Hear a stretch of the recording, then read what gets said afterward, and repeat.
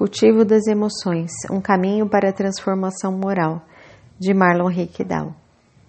Capítulo 5, cultivando a raiva. Fazendo a poda.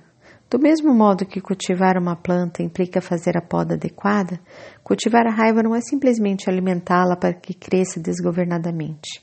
Cuidar é dar curso ordenado para que essa energia cumpra com seu papel e ofereça-nos os resultados esperados. Encontramos essas orientações nas palavras de Joana ao dizer que precisamos cuidar para que a descarga volumosa e abrasadora não encontre material inflamável em nós mesmos, para que vá desaparecendo sem deixar vestígios. Com isso, deixa claro a respeito da presença da raiva em nossas vidas e o quanto devemos cuidar para não darmos mais alimento às feras dentro de nós. Muitos são os textos que nos ensinam a podar essa energia, do jeito que fazemos com as plantas grandes que, se quisermos mantê-las próximas ou dentro de casa. Jesus nos esclareceu a esse respeito quando determinou: ouvistes que foi dito aos antigos, não matarás, e aquele que matar será sujeito a julgamento. Eu, porém, vos digo que todo aquele que se encolariza com seu irmão estará sujeito ao julgamento. Nessa passagem, estabelece que muito mais do que não matar, não temos sequer o direito de nos colocarmos em cólera contra nosso irmão.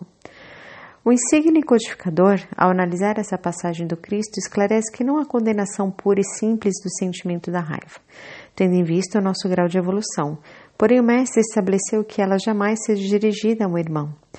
Ele nos diz que Jesus faz da brandura, da moderação, da mansuetude, da afabilidade, da paciência uma lei. Condena, por conseguinte, a violência, a cólera e até toda expressão descortês que alguém possa usar para com seu semelhante. Nós não podemos nos privar de senti-la, sob o risco de nos reprimirmos e nos perdermos de nós mesmos. Porém, temos o compromisso da poda, através do controle e da disciplina, para que essa emoção não seja extravasada inconsequentemente, ferindo ao nosso próximo e as leis. Esse mesmo tipo de orientação também nos é dada por Paulo na carta aos Efésios, mostrando que, embora sintamos ira, não podemos nos furtar ao autocontrole.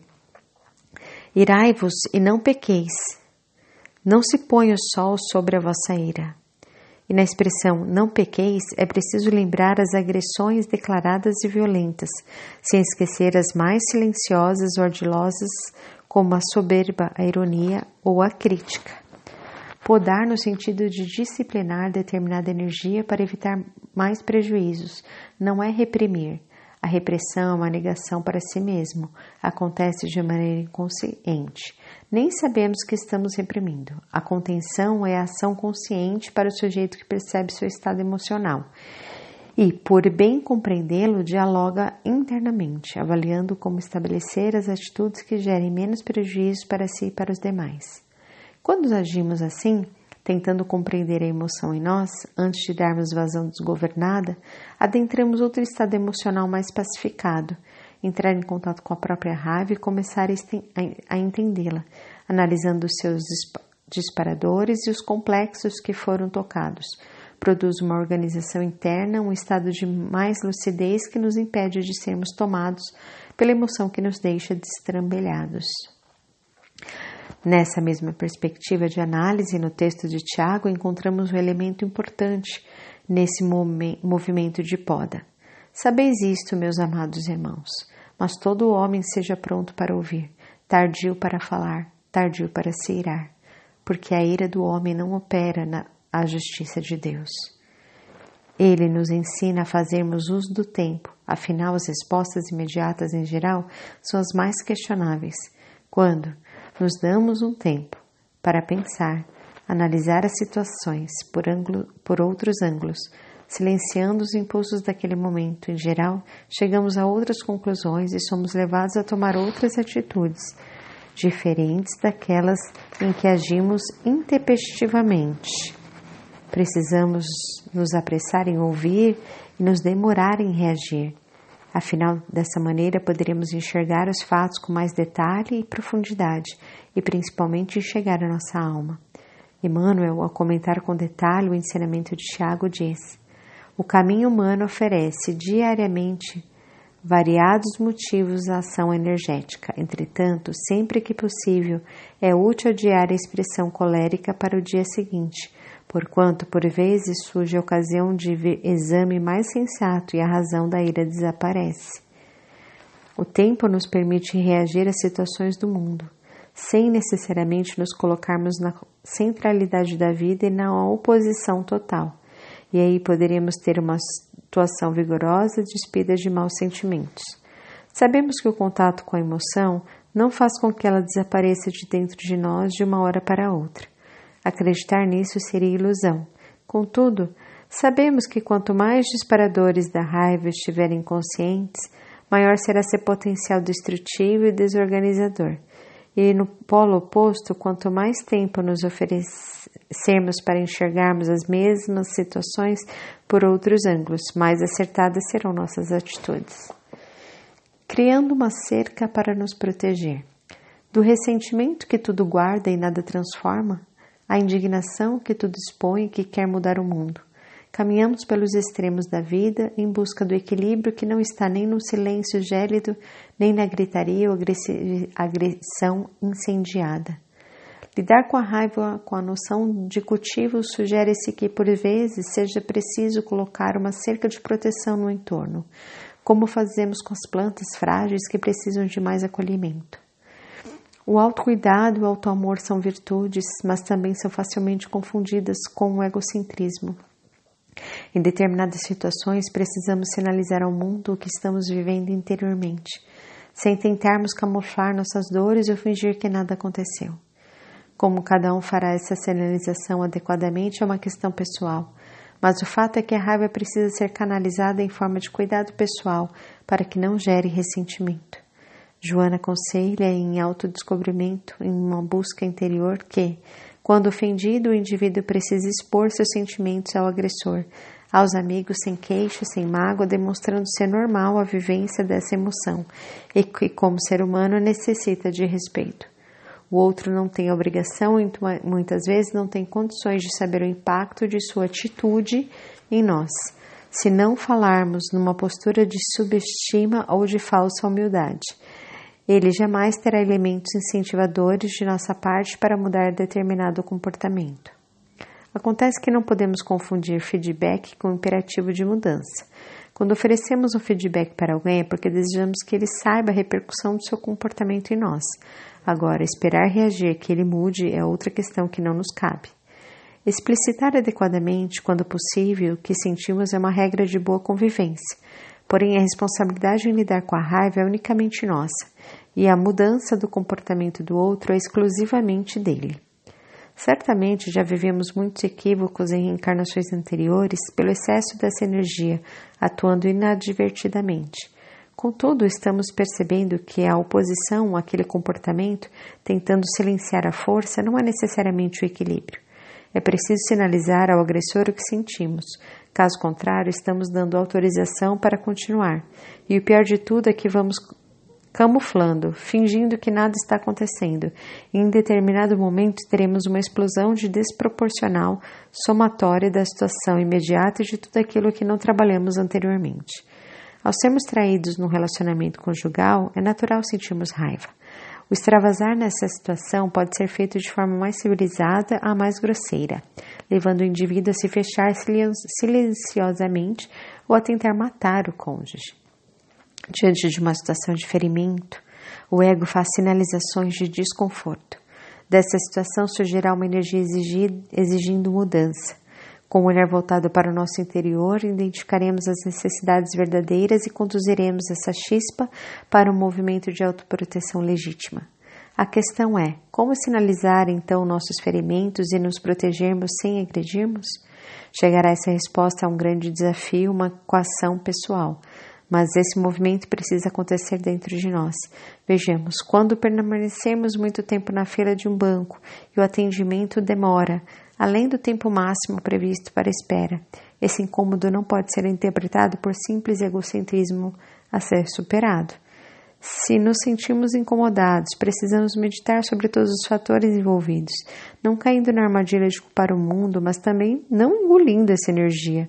Podemos movimentá-la para efetivar uma reclamação adequada, pedindo ao gerente do banco uma explicação sobre a contrapolação do tempo de espera previsto pela lei, pela extrapolação do tempo de espera previsto pela lei. Mas também podemos movimentá-la para agitar os demais que estão na fila e criar um ambiente de tumulto e desequilíbrio.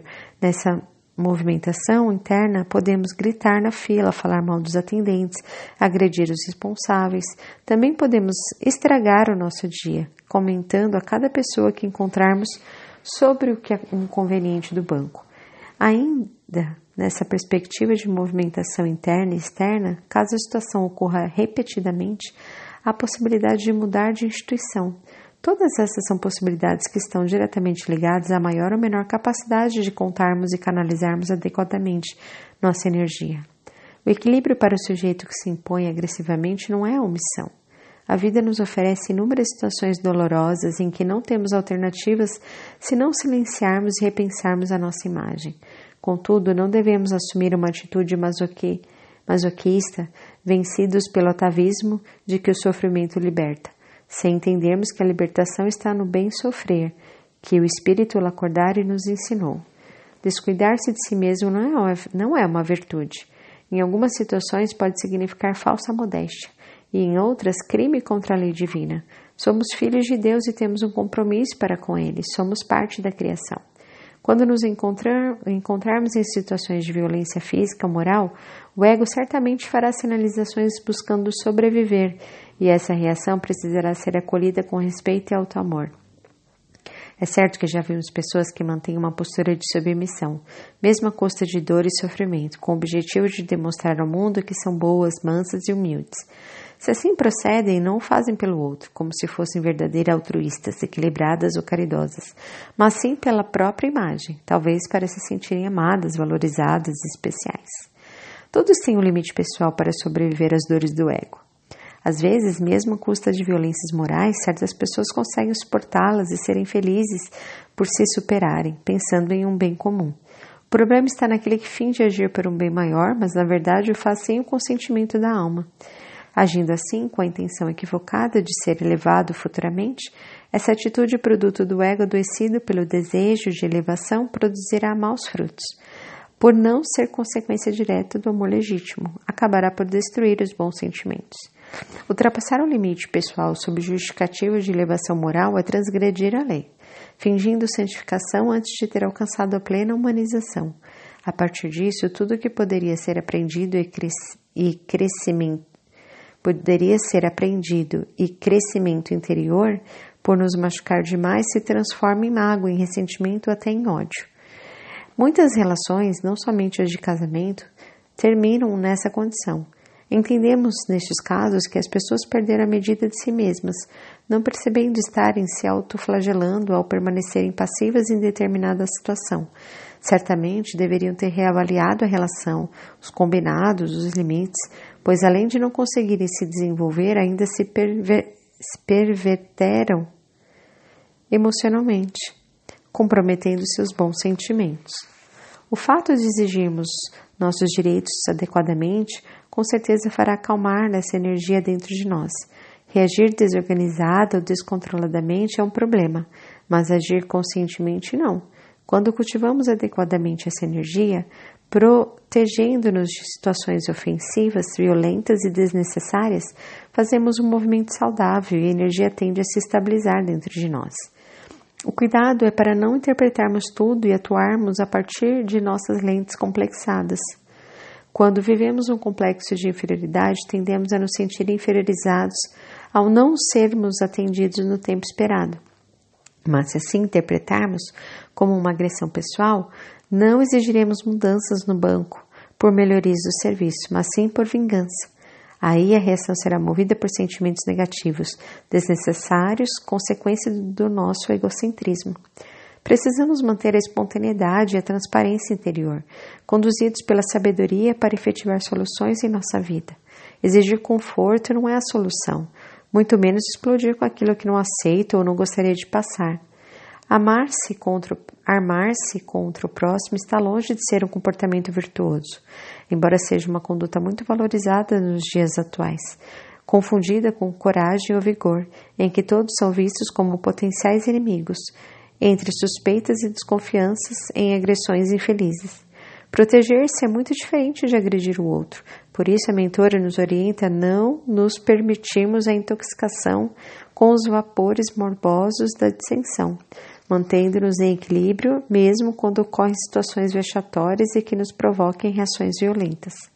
Provocações e agressividade surgem a cada momento, desafiando-nos porque nos encontramos no mundo em processo de desenvolvimento intelecto-moral sujeitos, portanto, às condições ambientais e sociais. Envolve-te na lã do Cordeiro de Deus e evitarás o choque dessas reações violentas.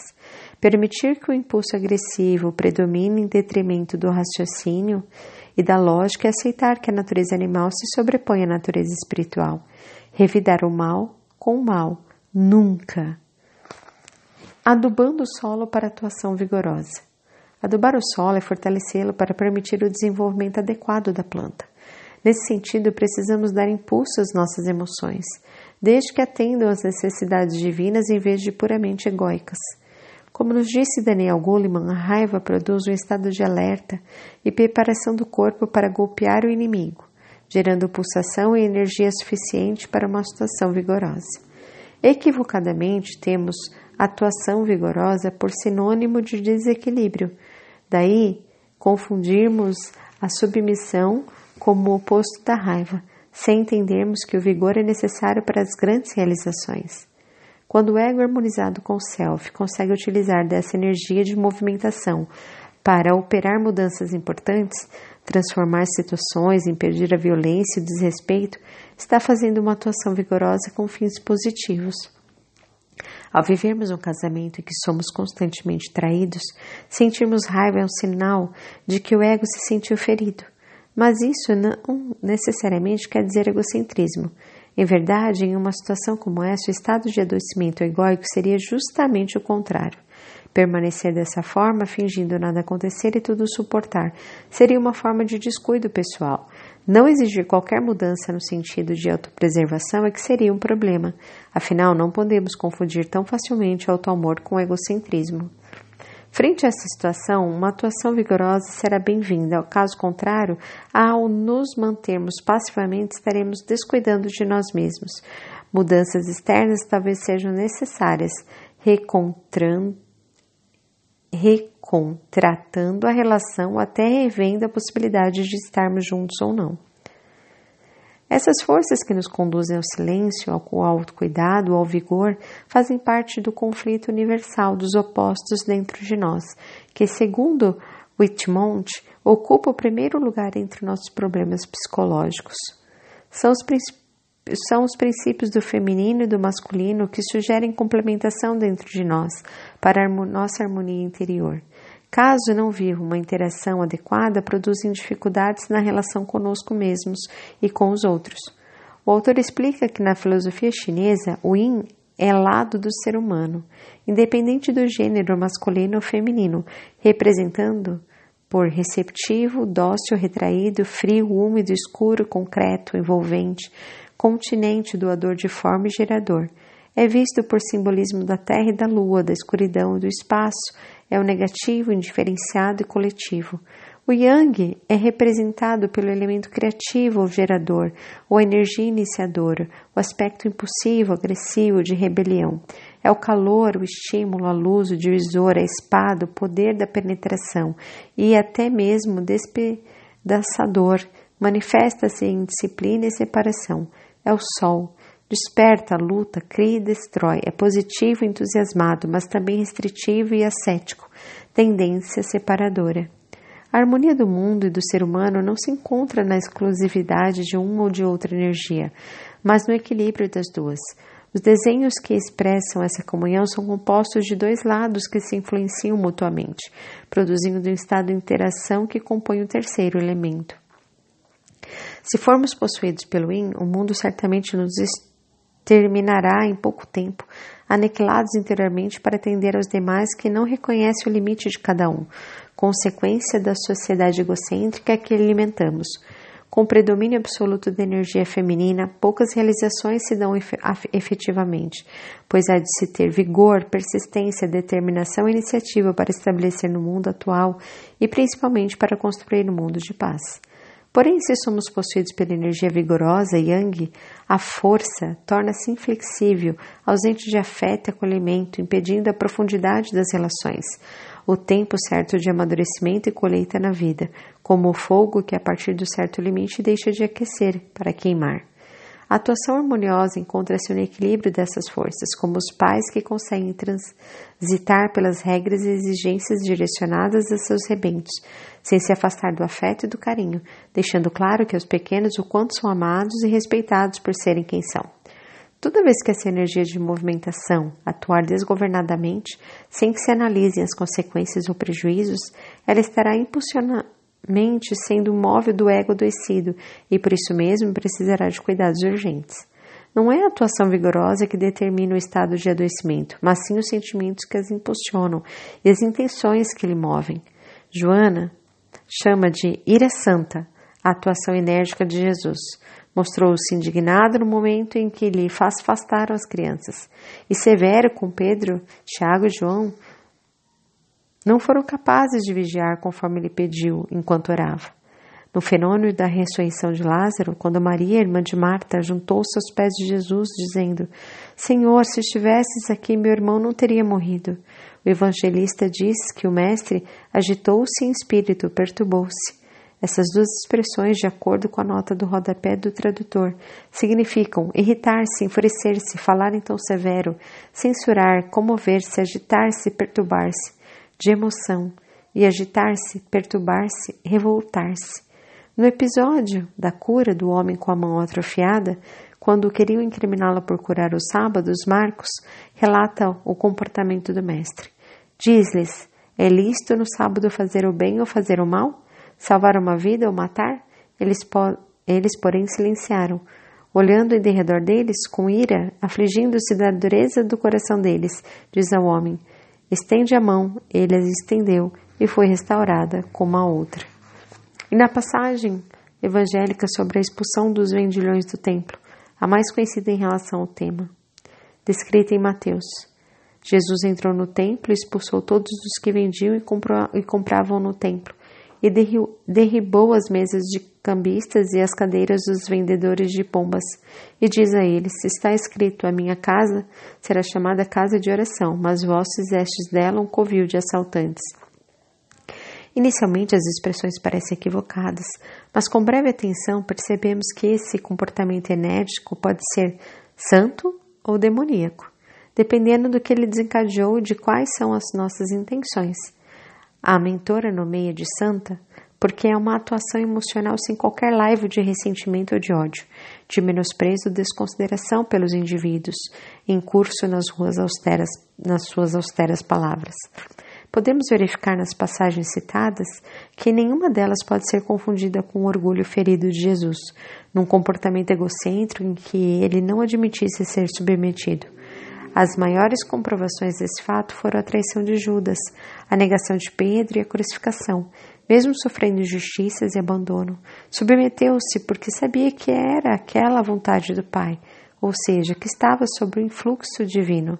A atuação de Jesus, mesmo que vigorosa em alguns momentos, nunca foi dirigida por um ego doente e alienado, que se sente no direito de exigir e desbravejar quando não é atendido, mas sim a serviço de uma força maior e por isso mesmo santificada. Mudando a planta de lugar. No cultivo das plantas, muitas vezes precisamos trocá-las de lugar. Em um jardim, um dos principais motivos dessa troca é quando o sol incide demais sobre algumas delas. Com a raiva, isso também acontece. Queimamo-nos quando nossa temperatura vai além de nossas possibilidades. Precisamos mudar de lugar para encarar as situações por um ângulo menos egocentrado. Quando impulsionado pelo ego adoecido, pelo excesso de nós mesmos, queremos mudar o mundo e fazer com que as pessoas se adaptem a nós, sem perceber que estamos nos colocando em um lugar privilegiado acima do que merecemos. Às vezes somos nós que precisamos mudar de lugar. Assim como a conservação, a destruição também faz parte da lei divina. Em O Livro dos Espíritos, Allan Kardec destina um capítulo da terceira parte para essa análise. Compõe esse trecho com 44 questões. Ali os espíritos superiores ensinam que precisamos enxergar na destruição uma transformação e que a destruição é divina quando se cumpre em um tempo, necessidade e sentimentos adequados. Precisamos operar mudanças externas, tentando sempre agir destituídos do sentimento de vingança e mágoa, conforme já aprendemos. Mas o que queremos ressaltar é que talvez as maiores e mais difíceis destruições, mudanças precisem acontecer em âmbito pessoal. Desejamos mudar as relações para não precisarmos nos modificar internamente e não sobrepujarmos o nosso orgulho e egoísmo. Criamos explicações falsas, interpretamos as situações de modo enviesado, tudo para tentarmos manter inconscientemente o ego alienado em seu pedestal. Precisamos romper com as imagens dentro de nós mesmos do quanto nós nos achamos importantes, certos e adequados, pois sentimos raiva quando o mundo não se ajusta a esse julgamento equivocado que fazemos de nós mesmos. Por isso, falamos em mudar a planta de local, em trocar de vaso, pois precisamos adentrar a um estado de menos luminosidade, descobrir os benefícios da sombra, permitindo-nos rever posicionamentos e ações. O cultivo inadequado da raiva através do rompimento desnecessário, querendo se subtrair de transformações morais, faz com que ela se transforme em energia desenfreada destrutiva. Cultivar a raiva é canalizar essa energia para atuar de forma a fazer com que a lei maior se estabeleça. Por vezes, precisamos realizar mudanças externas, revelando relações, situações, contratos e interromper situações desnecessárias e prejudiciais. Porém, na maioria das vezes, precisamos nos dobrar aos desígnios maiores e impor certas condições internas, mudando nossa forma de ver e interpretar os fatos, exigir menos e aceitar mais. Afinal, o principal desajuste com a lei que devemos enfocar é o nosso próprio. Colocar a mesma planta em outro vaso para que se desenvolva é melhor. É um convite para não nos colocarmos de modo tão importantes. O cacto, assim que desenvolveu, enrijecendo-se e se fechando naquela casca grossa para sobreviver ao clima árido, e assim agimos frente à aridez da vida. Mas com um pouco de meditação a respeito do sentido da vida e da presença de Deus, conseguiremos entender que muitos embates que a vida nos representa não são simples agressões para nos destruir, mas convites divinos para a mudança. Embora ostentem espinhos e aparência de secura, em geral os cactos são suculentos em seu interior. Assim também somos nós, tomados pela raiva. Mostramos-nos áreas de empatia e bons sentimentos, apenas porque não encontramos alternativas de sobrevivência. Criamos a casca para não perder a água, para não nos sentirmos invadidos, agredidos, violentados. Mas, ao nos conscientizarmos de que não estamos no deserto, mas sim em solo fértil, cuidados por Deus e sob suas leis justas, tudo mudará. Ao sentirmos o amor que o Pai tem por nós, não precisaremos criar a casca grossa de proteção, entendendo que todos estão submetidos à sua justiça e bondade infinitas. Ao longo de toda a obra Psicologia da Gratidão, Joana de Anjos explica-nos que existem sofrimentos que nos chegam sem depender de nossas atitudes. E precisamos aceitá-los por verificar que o fenômeno da dor tem razão de existir naquele momento. Precisamos de sabedoria para entender e de humildade para aceitar que a destruição é necessária. Mas, em geral, se a vida nos oferecer algo e não nos dê alternativas de mudança, é porque se trata da necessidade de destruição dos padrões e da imagem elevada e falaciosa que construímos o nosso próprio respeito. Ao compreendermos, então, a necessidade de modificação pessoal, agradeceremos a Deus e às pessoas que conosco conflitaram, que nos tiraram da ilusão da autoimportância demasiada, pois se assim nos mantivéssemos ainda estaríamos sob as garras de um ego adoecido, vivendo uma falsa superioridade completamente destrutiva. Fim.